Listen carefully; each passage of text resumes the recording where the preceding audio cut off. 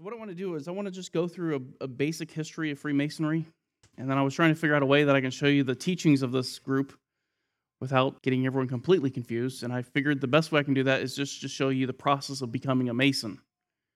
And in doing that, it's kind of like Eastern Orthodoxy. If you understand the liturgy, you'll understand the theology. And so that's kind of the pattern we're going to take. We're just going to follow along and see what it takes to become a Mason. I'm not encouraging anyone to become a Mason. Don't misunderstand. When we talk about the history of the Freemasons, we're actually going to deal with a lot of lore and myths surrounding the Masons. There's a whole bunch of mythology connected to the Masons. Some Masons assert that their organization and their practices just go all the way back to Adam and Eve. That when Adam and Eve sewed fig leaves together, these primitive clothes were the first Masonic aprons that they now use in their Masonic rituals. You should be able to tell that's myth. Others say that the Masonic Lodge can be traced back to Solomon and the building of the temple. And Solomon used masons to build the temple. He used stonecutters, and that's where the modern-day Masons come from. A third myth regarding the origins of Freemasonry is that they are the direct descendants of the Knights Templar in the medieval ages. That's also a myth. None of these are actually consistent with history. The Masonic Lodge certainly looks back to some of these events, and they point back to these events, but these events don't describe their origin. Masonry was actually founded in 1717 when a guy named James Anderson published a book entitled The Constitutions. And he actually revised a work from the 14th century that was a stonemason's guidebook. And so he took this guidebook and revised it and turned it into the system that now is known as the Freemasons. Now, the Masons will tell you that at the time of the publication of this work, there were already Masonic lodges in existence. There were 4 lodges in London, and these 4 lodges were meeting in taverns and alehouses throughout the city of London, but they weren't unified. They didn't have any structure to them as far as relating to one another. And it was on June 24th, 1717, that these 4 lodges came together in a meeting at the Goose and Gridiron Tavern in London. And I thought, I wonder if there's a picture. Now, I don't know if you guys can read the signs on the building, but it doesn't actually say Goose and the Gridiron. But it does, if I zoom in, it does have a picture of a goose standing on a gridiron. This isn't just depicted in artwork. There's actually a picture of this building. And I'm assuming this picture was taken in the 1800s because they didn't have it in the 1700s.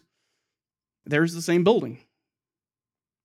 The Encyclopedic Dictionary of Cults, Sects, and World Religions says, credible historians trace the real beginnings of Freemasonry back to the Goose and Gridiron Tavern in London, England in 1717. And I'm going to largely use this resource to help kind of trace through the history of Freemasonry.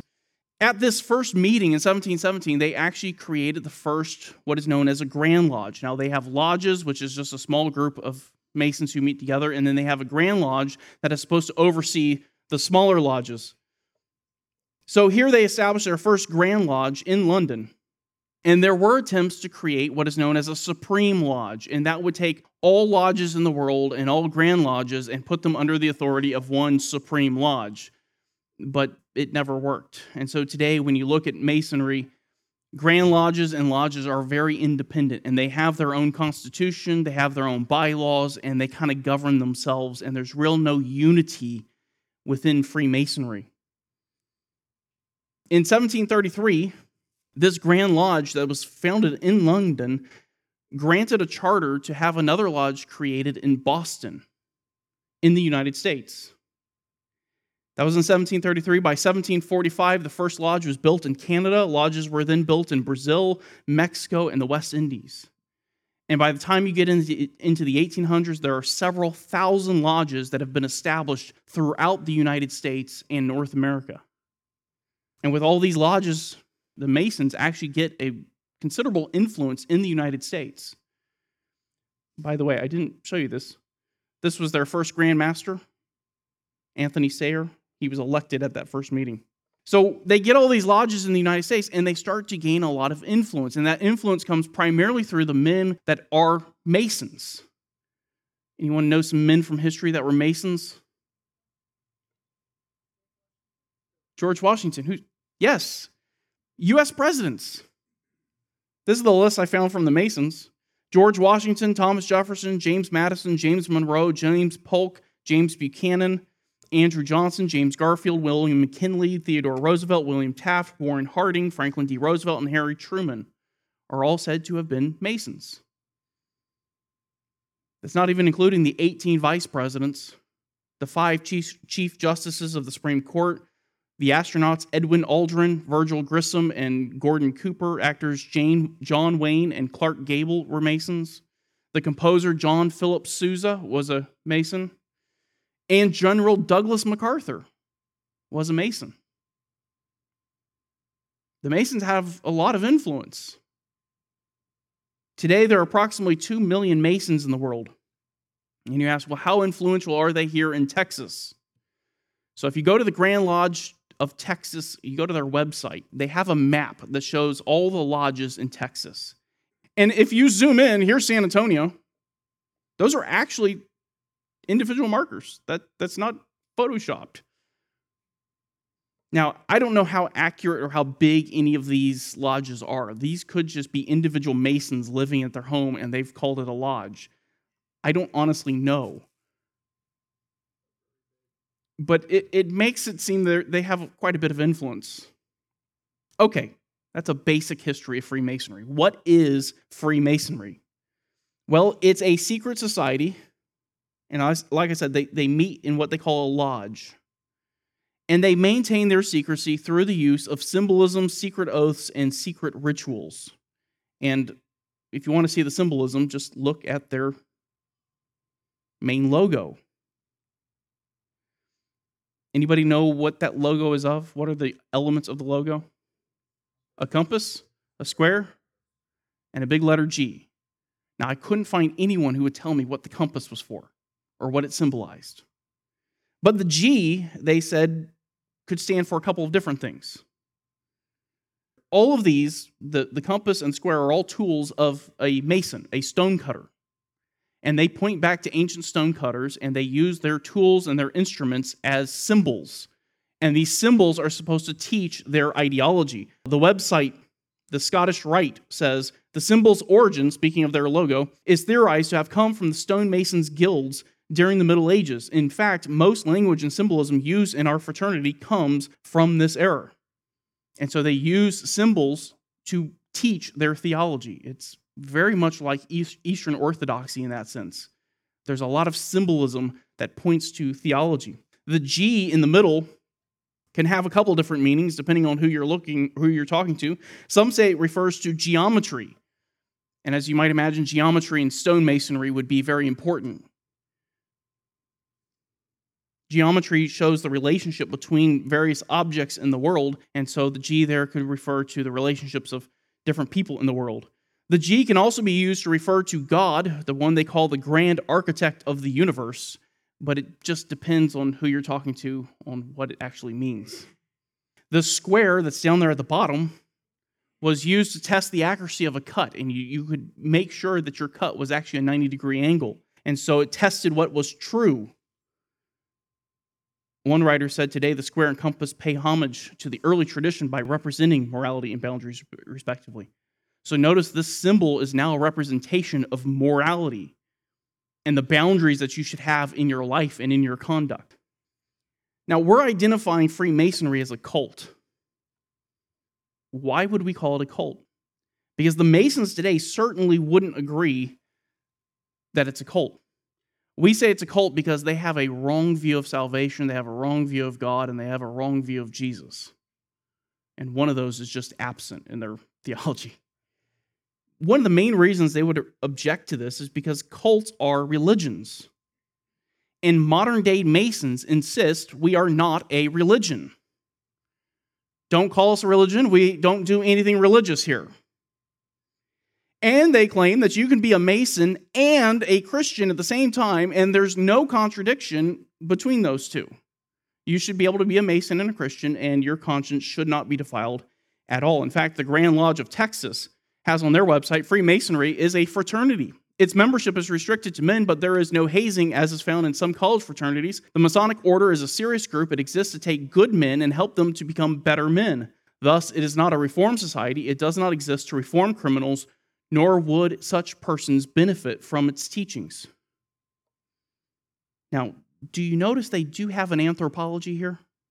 An anthropology is describing what they believe about man. There are good men and there are bad men, and our goal is to make good men better. We'll come back to that. But it's a fraternity. We're not a religion.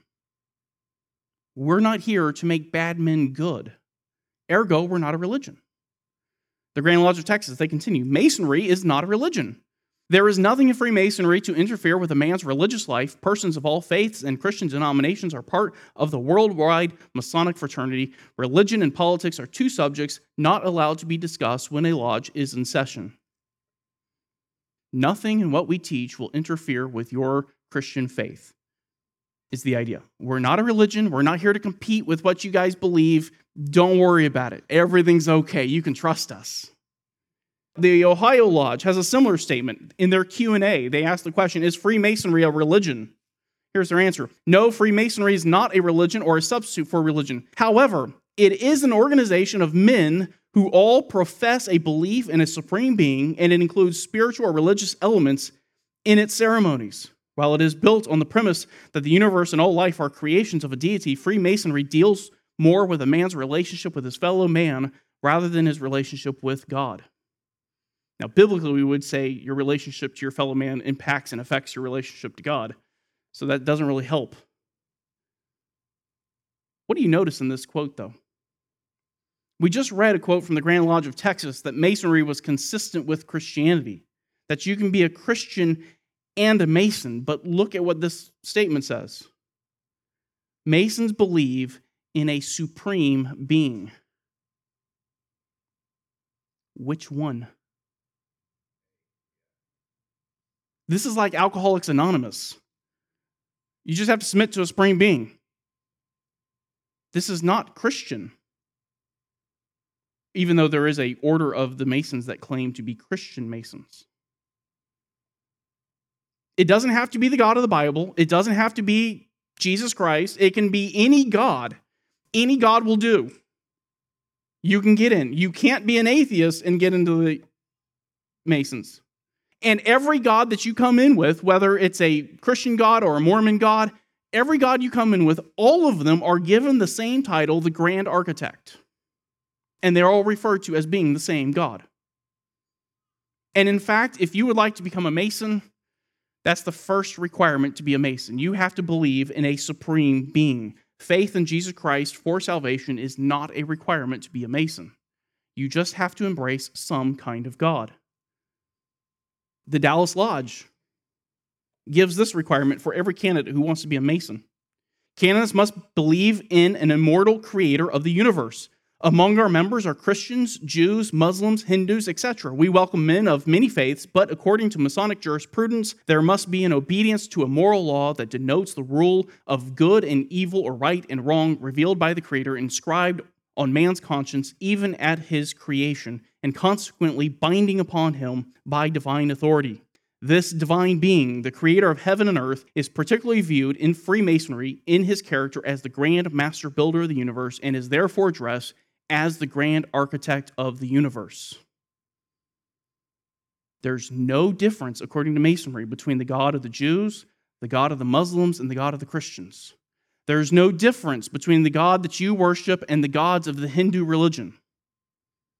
According to Freemasonry, all of them are gods, and all of them are the one grand architect of the universe. Any God will do to be a Mason. You don't have to be a Christian. That's the first qualification to get in Masonry. Just accept any divine being that you want. The second qualification, you must be male. There are some Masonic organizations that are geared towards women. We'll see those. You must be of legal age. It depends on what state you're in, determines what age you have to be. You must be free-born. Now, at first, I thought that was just because, Masonry started in a time period when slavery was still around. But then I looked at one of the lodges here in Texas, and this is actually in their requirements that you must be freeborn. I don't know why it's still there. If maybe that's just there out of tradition. You also must be physically healthy. That is to say, you can't have any ailments that would restrict your use of your arms or your legs, because as a Mason, going through the rituals is a requirement. And if you think back that they're pointing back to the Masons, it would be very hard to be a Mason who can't use his arms and legs, right? And so if you can't go through the rituals, you can't be a Mason. And then you must be referred by another Mason. There's one more qualification if you want to be a Mason. And instead of me telling you what the qualification is, I'm just going to play a little short video. This video is on the Texas Grand Lodge's website, and it's all about how you can become a Mason. And I'm not going to play the whole video, just a little snippet of it. I want you to hear this qualification. If you want to be a Mason, you have to ask to be a Mason. Nobody's going to come up to you and ask you to join our fraternity. It's part of our heritage, it's part of our tradition, and there are some very particular reasons why you will never be asked to be made a Mason. But if it is your desire to become a Mason, you need to find a Mason, you probably already know one, and tell them that you want to become a Mason. And what they'll do is they'll invite you to join their lodge, they'll invite you to meet with the brethren there, and after you get to know the brethren in the lodge, and they know you, then they'll give you a petition once they feel comfortable, and you feel comfortable with them. You fill out the petition, there are several questions on there, and once you get that filled out, you turn that in to a lodge, and then that lodge at its next stated business meeting will assign a committee, and this committee will be comprised of 3 other Masons. Their job is to investigate you as a candidate for Masonry and to make sure that your intentions are pure, that you want to join for the right reasons, but also to make sure that you're a good man. Masonry's stated purpose is to take a good man and make him better, not to take a bad man and make him good. Hear the anthropology in that? Our purpose is to take a good man and make him better. What's the assumption behind that? There's good men out there. That you can be good. And that if you recognize how good you are, come to the Masons, we'll make you better. Now, they don't define what they mean by good. And by the way, I don't know if you saw the application or if you could read it. One of the questions on there was list every place you've lived for the last 15 years. I mean, that's a serious investigation. If you've ever done the top secret security clearance, that's the kind of question they ask for. And that's what they're asking you on that application to be a Mason. But the qualification for a Mason is you must be a good man. They don't define what that means. They don't tell you what that means. That's completely subjective based on the individual lodge that you're trying to join. This is important. The goal of Masons is for you to go from being a good man to being a better man. And once they've determined that you're a good man, you will be recommended to go into Masonry and begin working through the various degrees of Masonry. And those degrees all start with what is called the Blue Lodge. Now, I know we've been talking about lodges or a place where people meet. The Blue Lodge is not a location. It's a title for a group of degrees that you can earn. There are 3 degrees that every Mason must get. The Entered Apprentice, Fellow Craft, and a Master Mason. And when you first join the Masons, you are required to go through these 3 degrees and earn each of the 3. Once you've finished earning these 3 degrees, we're going to talk about how do you get the first one. Once you finish that, you can choose to proceed into one of 2 rites. Okay, so there's the Blue Lodge, the Entered Apprentice, the Fellow Craft, and Master Mason. That's the Blue Lodge. Once you've completed that, you can now choose between 2 rites. The York Rite or the Scottish Rite. The York Rite names its chapters, its degrees, and they're broken into 3 sections: chapter, council, and commandery degrees. The Scottish Rite is what you're used to hearing. He's a 10th degree Mason. He's an 11th degree Mason. He's a 33rd degree Mason. Now, I know you're not going to be able to read all that. That's why I named it off first. But those are the various degrees. And so once you finish the Blue Lodge, you can go on the left side, the York Rite, and work your way through those degrees. Or you can go on the right and you can work your way through the degrees of the Scottish Rite. And so you'll hear different titles for degrees. Just understand those are the two basic tracks that you can take in Masonry. Not only can you choose what rite you want to go into, but they also have other orders or other organizations that are affiliated with the Masons. Here are some of these organizations that you can be a part of or you can be involved with. The Order of the Eastern Star for the wives, daughters, and other female relatives of Master Masons. And from what I can tell online, they actually have their own ceremonies and their own garb that they wear. The Shriners. This is open to only 32nd degree Masons and Knights Templar, which are the two high degrees of both rites. The Order of Des Mollets, which is a boys' fraternity. This is for young boys. Job's Daughters. This is for young women. Daughters of the Nile. This is for female relatives of the Shriners. The Mystic Order of Veiled Prophets of the Enchanted Realm. This is a social organization. That's all I could find on it. The Acacia Fraternity and the Knights of the Cross of Constantine. Yes. He said, for not being a religion, they sure do have a lot of religious titles. And there are many more. There's some 50 some odd organizations that are affiliated with the Masons. But many of them have one ultimate purpose. It's to inculcate the family into Freemasonry. And the idea is, because women and children can't be a part of the Masons, you have the women and children join these other organizations and they get an introduction to Masonry, and it's assumed that the father who is a Mason will go home and teach his family Masonry and to follow Masonry. And like every cult we've looked at so far, their first target is who? Children. The Order of Des Mollets, Job's Daughters, there's another organization that target children. John Ankerberg gives a quote from a guy named Fred Whitty. Fred Whitty was a Mason who wrote for the North Carolina Masons. Here's what this Mason said about these organizations targeting the youth. The three Masonic youth organizations are the International Order of Des Mollets, the International Order of Job's Daughters, and the International Order of Rainbow for Girls. What a great story of how the Masonic family has grown because of these three organizations. The three people who started these organizations over 7 years ago have increased the Masonic family by tens of thousands. These three people never asked a man to become a Mason, but because of their impact, tens of thousands of men have petitioned Masonry. Here's the idea. If I can just start teaching the kid at a young age about Masonry and get them interested, I don't have to go out and ask people to become Masons. The children of Masons will want to become Masons. And he says tens of thousands of people have petitioned to become Masons merely because, as a child, they went through these organizations. Discipleship. It works, even for a cult.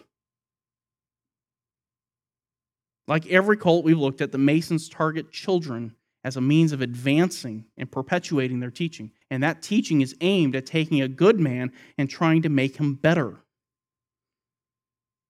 The stated goal of Masonry in these organizations is to promote Masonry. The Grand Lodge of Maine on its website provides an opening prayer that is said at the beginning of a lodge meeting. And this prayer gives some of their goals and some of the things they're striving for. Listen to this prayer. Most merciful God, supreme architect of heaven and earth, we beseech thee to guide and protect these brethren. Teach us to know and serve thee aright. Bless us and prosper us in all our laudable undertakings, and grant that our conduct may tend to thy glory, to the advancement of Freemasonry, and finally to our own salvation in that blessed kingdom where thy children shall find rest. Amen. Is that prayer consistent with your Christian faith? But notice, one of the first goals is that we that our conduct may tend to thy glory, to the advancement of Freemasonry. I'm sorry?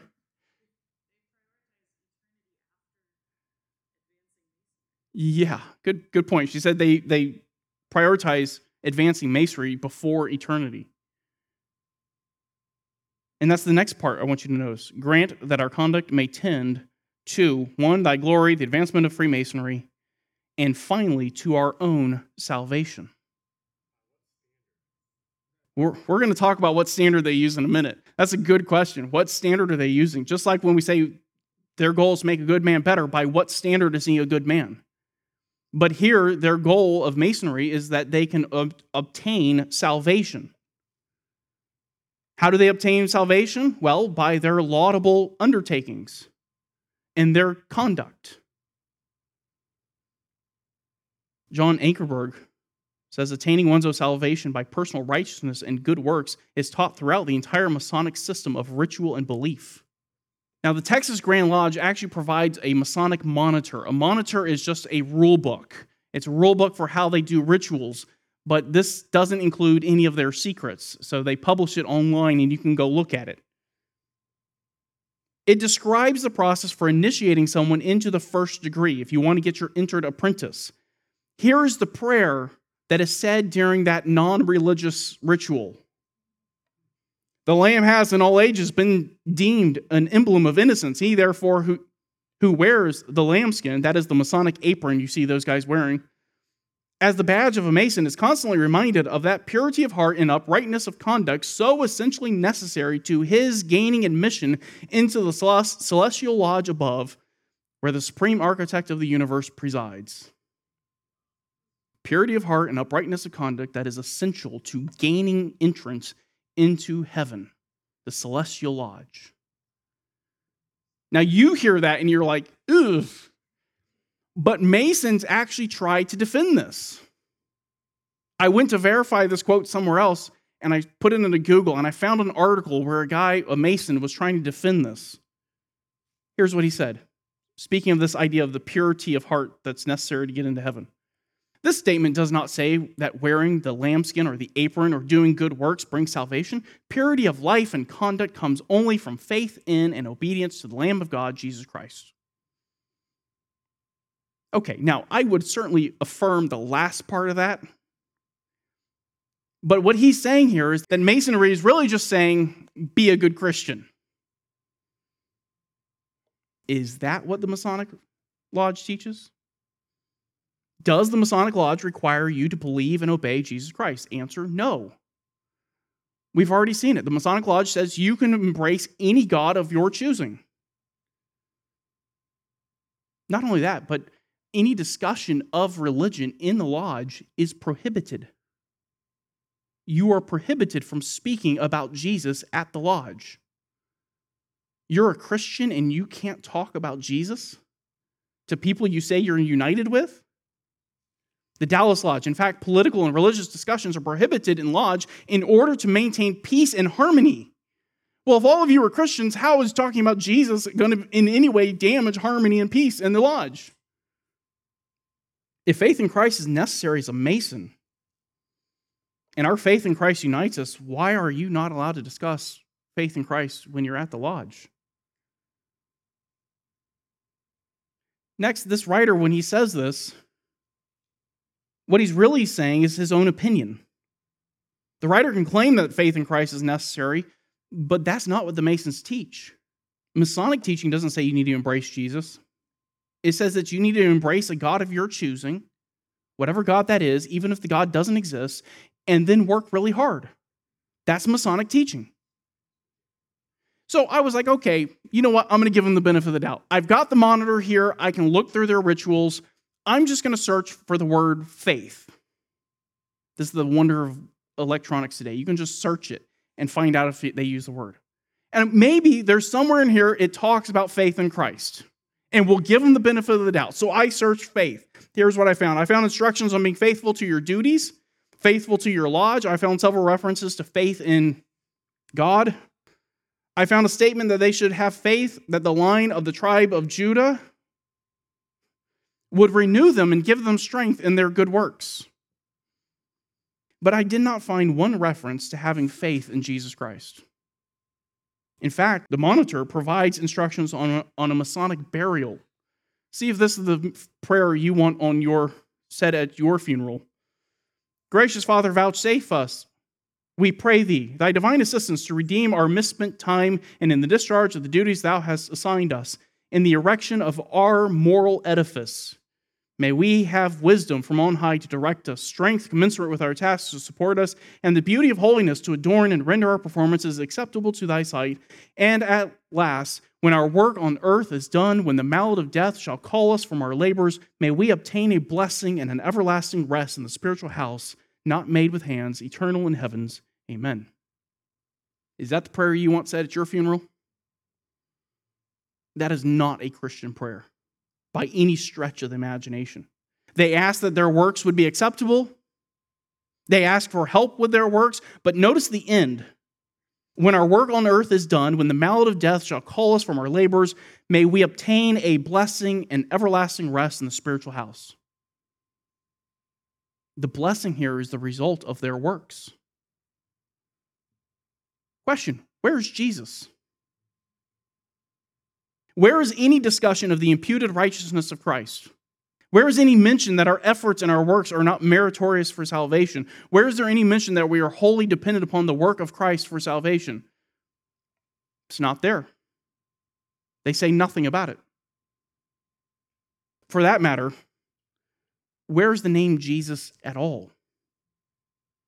I went back and I searched the monitor for the name Jesus just to see if I could find one reference to him. You know how many times the name of Jesus was used in the monitor, the entire thing?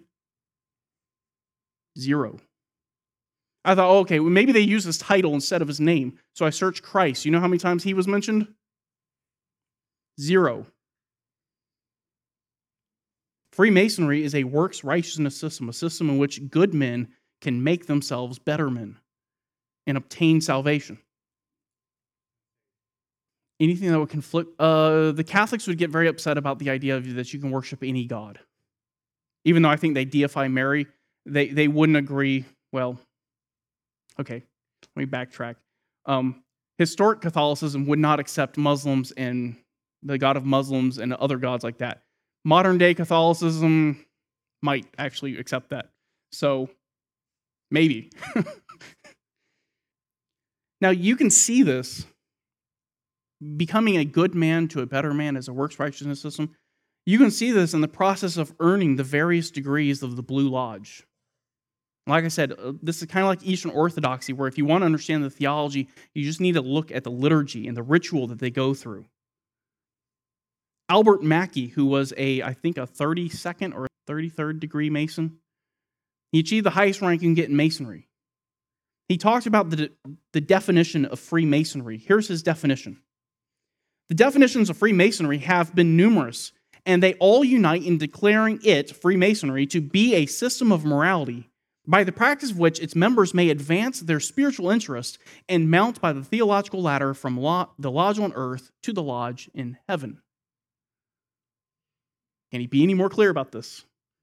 This is a works righteousness system by which you can earn your way to heaven. You gain salvation not by trusting in Christ alone, but by working up the ladder, going from one degree to the next. And the Masons have the audacity to say they are not a religion. And I'm going to show you just how religious they are. What is it like to become an entered apprentice? What is it like to get your first degree? This is coming from a guy named Jack Harris in his book Freemasonry, The Invisible Cult. Once you've been approved, and once you've gone through the application process and you've been approved, you go through a ritual.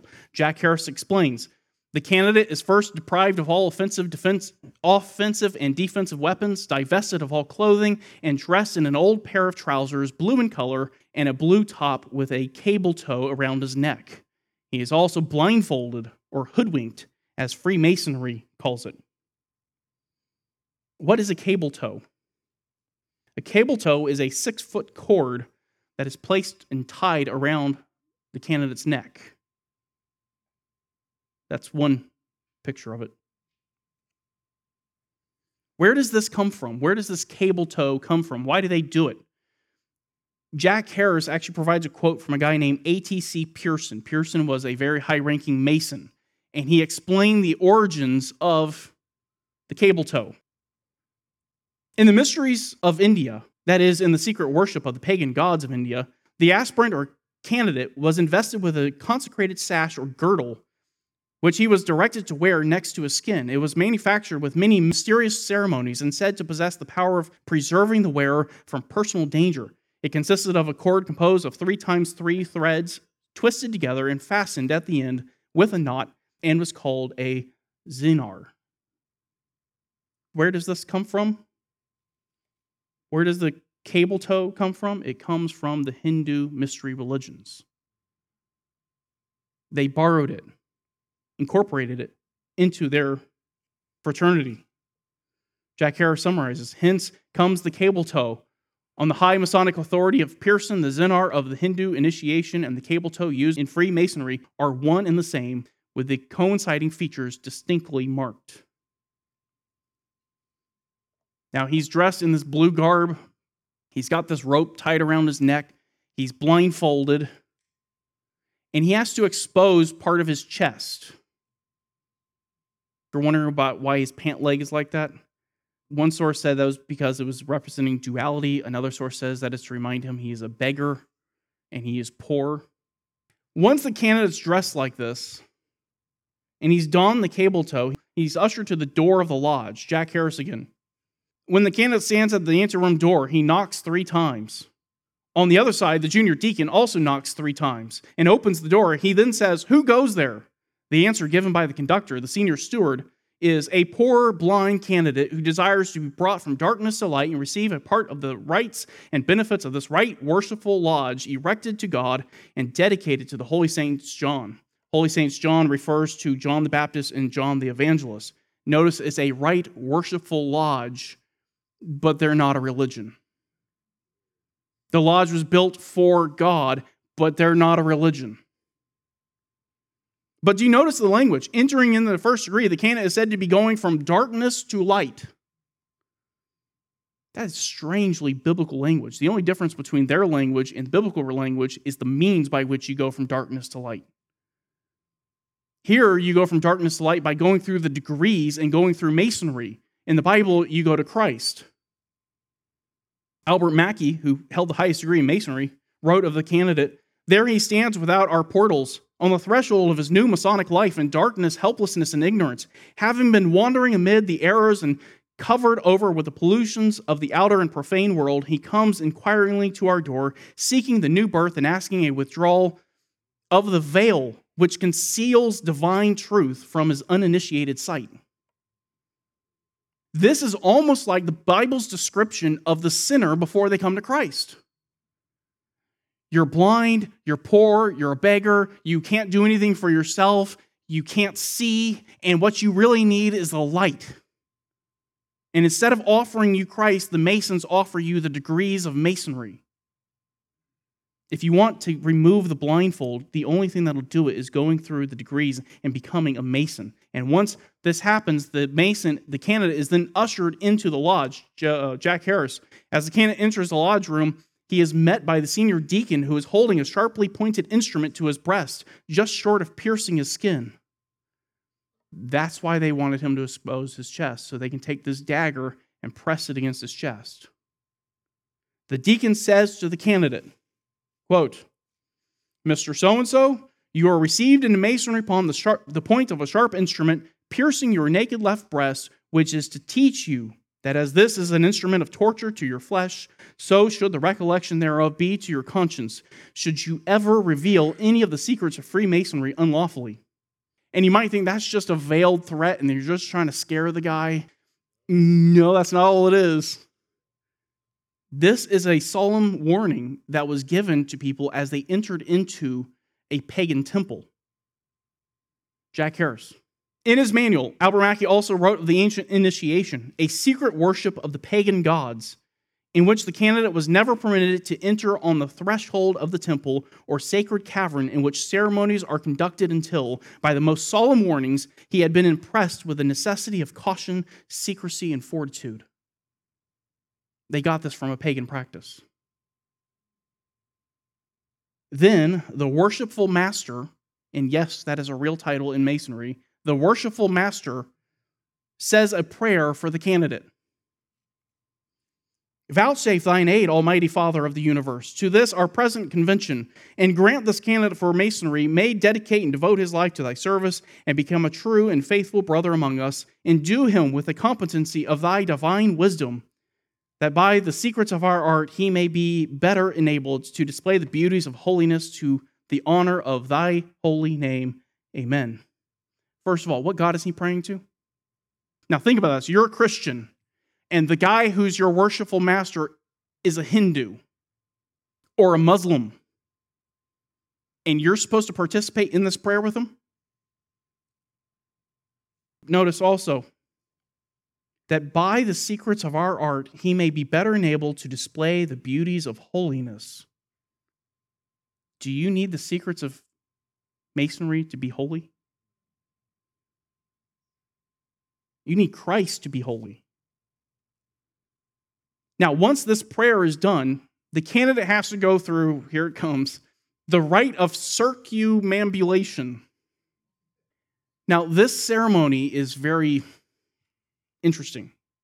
The candidate who's supposed to be in darkness is now to go looking for the light. He's been ushered into the lodge room, and he's still blindfolded. And he's going to be led about the lodge looking for light. Albert Mackey. The circumambulation among the pagan nations referred to the great doctrines of Sabaeism, or sun worship. That's where this ritual comes from. It comes from the worship of the sun, the S-U-N, not the S-O-N. Jack Harris explains the symbolism involved in this process. The lodge represents the world. The three principal officers represent the sun in her three principal positions, at rising, at meridian, and at setting. The circumambulation alludes to the apparent course of the solar orbit through these points around the world. The candidate is supposed to go around the room, and he's looking for spiritual light. He's looking for truth, and he's in darkness because he's blindfolded, and he can't find truth, and so he's led through the world, which is the lodge, looking for light, and you know where he finds it? Not in Christ. He finds it in the leadership of the Freemasons. Divine truth will be found in the Masons. Their teaching here is all veiled symbolism. You need to understand this. The candidate, as he's going through this, none of this is explained to him before or during this ritual. He has no knowledge of what's actually occurring. He is, as they said, hoodwinked. This has been kept from him. He is in the dark about what is really going on. His eyes, both metaphorically and physically, are covered. And if he wants to know what all this means, he has to first enter into the Masons, to where he has access to the Masonic Lodge and their library so he can learn what he's just involved himself in. But before he can become a Mason, he has to swear an oath. After the circumambulation is complete, Jack Harris, the candidate is then led to the base of the altar, where a holy Bible, square, and compass rest. The worshipful master instructs the candidate that he's about to take an oath where obligation is assured. It will not interfere with any duty he owes to God, his country, or himself. That last part's just like you've already interfered with my duties to God at this point. What about the duty to worship the only true God? What about the duty to trust and repent and believe on the person of Jesus Christ? What about that duty? What about the Christian obligation to trust in Christ alone for righteousness? It would seem to me that if you understood the symbolism, if you understood what was going on in that room, you would never make it to the oath before you said, I got to stop this. I'm done with this. Now, notice he does say they have to swear on the Bible. This goes to what you said earlier. By what standard? And you think, oh, there's a Bible in the room. That's good. No. That's culturally determined. In a primarily or predominantly Christian culture, they put a Bible up there. But if you go to a Muslim culture, it'll be a Quran. If you go to a Jewish culture, it'll be the Torah. If you go to a Hindu culture, it'll be one of their books. It's just a prop. But it's amazing how this non-religion uses the Bible and altars. Jack Harris, when the candidate agrees to this, he is prepared and made to kneel at the altar, hand on the Bible, square and compass, and he recites as given the oath of secrecy. Here's the oath. This is a long oath. I've actually cut parts out of this oath to try to shorten it. But the parts I've left in, I just want you to hear it. Here's the oath. I state your name of my own free will in accord and presence of the Almighty God and this right worshipful lodge erected to him and dedicated to the holy saints, John, do hereby and hereon do solemnly and sincerely promise and swear I will always hail, forever conceal, and never reveal any of the secret arts, parts, or points of the mysteries of Freemasonry which have been, may now, or shall hereafter be communicated to me in charge as such to any person in the world except it be to a true and lawful brother Freemason or in a legally constituted lodge of ancient, free, and accepted Masons. Then I cut out a part where they talk about the different ways that you can convey information through writing. But notice again, they refer to Almighty God. And again, this does not refer to the God that you're thinking of. It refers to any God that you want. And again, the right worshipful lodge erected to him. It's a place of worship. But don't worry, they're not a religion. The next part of this oath is where it really gets concerning. To all of which I solemnly and sincerely promise and swear to keep and perform the same without any equivocation, mental reservation, or secret evasion of mind in me whatever, binding myself under no less a penalty than that of having my throat cut from ear to ear, my tongue torn out by its roots, and with my body buried in the rough sands of the sea, a cable's length from shore, where the tide ebbs and flows twice in 24 hours, should I ever knowingly or willingly violate this, my solemn obligation as an entered apprentice, so help me God, and keep me steadfast in the performance of the same. Is that an oath you would be willing to take? For a fraternity that hasn't told you what they actually believe yet? Now, if that sounds harsh, because it is, if you were in a Muslim country, you would take a similar oath. I'm just going to give you the last part of their oath. In willful violation whereof I may incur the fearful penalty of having my eyeballs pierced to the center with a three-edged blade, my feet flayed, and I be forced to walk on the hot sands, the sterile shores of the Red Sea, until the flaming sun shall strike me with a livid plague. And my Allah, the God of the Arab, Muslim, and Mohammedan, the God of our fathers, support me to the entire fulfillment of the same. Amen, amen, amen. Now, whenever someone comes to you and says, I swear, I promise, all my life, when they do that to you, what do you know about them? They're lying. This is the same thing the Pharisees did when they made oaths. As a Christian, how can you make this oath? How can you stand there and swear allegiance to this organization? I mean, even if you can get past the pagan rituals, I don't know how you get past those, but how do you swear an oath like this? How do you align yourself with an organization that is clearly pagan? 2 Corinthians 6, verse 14. Do not be unequally yoked with unbelievers. For what partnership have righteousness and lawlessness? Or what fellowship has light with darkness? Or what harmony has Christ with Belial? Or what has a believer in common with an unbeliever? Or what agreement has the sanctuary of God with idols? For we are a sanctuary of the living God. A Christian cannot, in any sense, be a Mason. To claim that you need to be a Mason to receive spiritual light or divine truth is just repackaged Gnosticism. To say that there's some secret information that you have to obtain in order to get to heaven, in order to have a relationship with God, you need this special secret information, and the only people who can give it to you are these people right over here. That's the same error that Paul was confronting in Colossians 2, so that their hearts may be encouraged, having been held together in love, even unto all the wealth of the full assurance of understanding, unto the knowledge of God's mystery, that is Christ himself, in whom are hidden all the treasures of wisdom and knowledge. You want spiritual knowledge and wisdom, you run to Christ. You don't run to the Masons. Paul told the Corinthians that the natural man was in spiritual darkness, that he was blinded, that he was incapable of seeing the truth. And you know what his answer to that was? He says, that's the true of the natural man. But you as a Christian, he says, but we have the mind of Christ. We are not in the dark.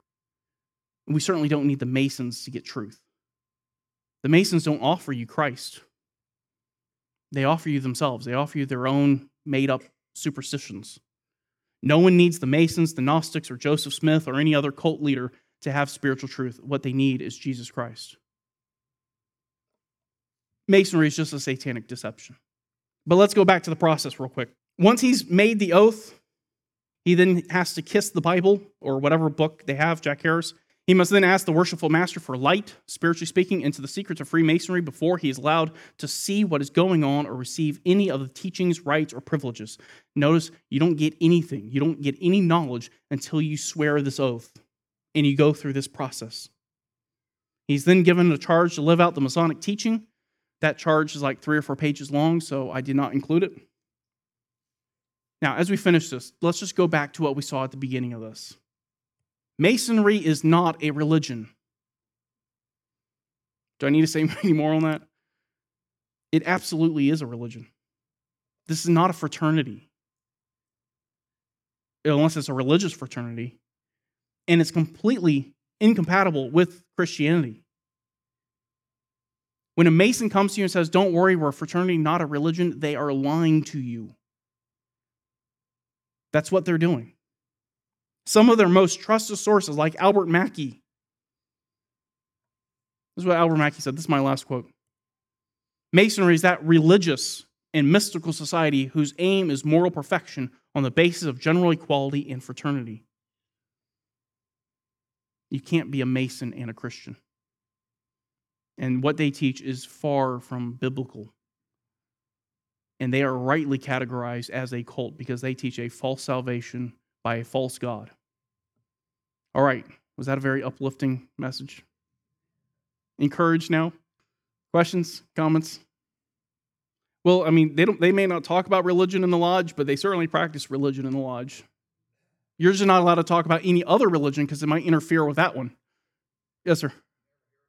There's actually a story of a guy in the 1800s who was a Mason, and he supposedly went out there and started writing about their secrets, and then he just vanished. And so there was this lure that the Masons did something to him, but they could never prove it. So, okay, we're out of time. If you have any other questions, come and see me afterwards. Let me pray, and we'll be done.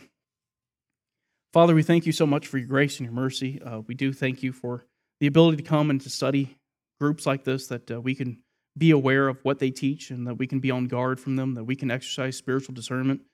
And we do ask that you would protect other Christians around the world, that they would be discerning, that you would give them wisdom to avoid such groups like the Masons. And that if we have the opportunity to speak to a Mason, that you would give us boldness and the words to speak, that we would evangelize them and call them to true and saving faith in the Lord Jesus Christ. And we ask this in his name. Amen.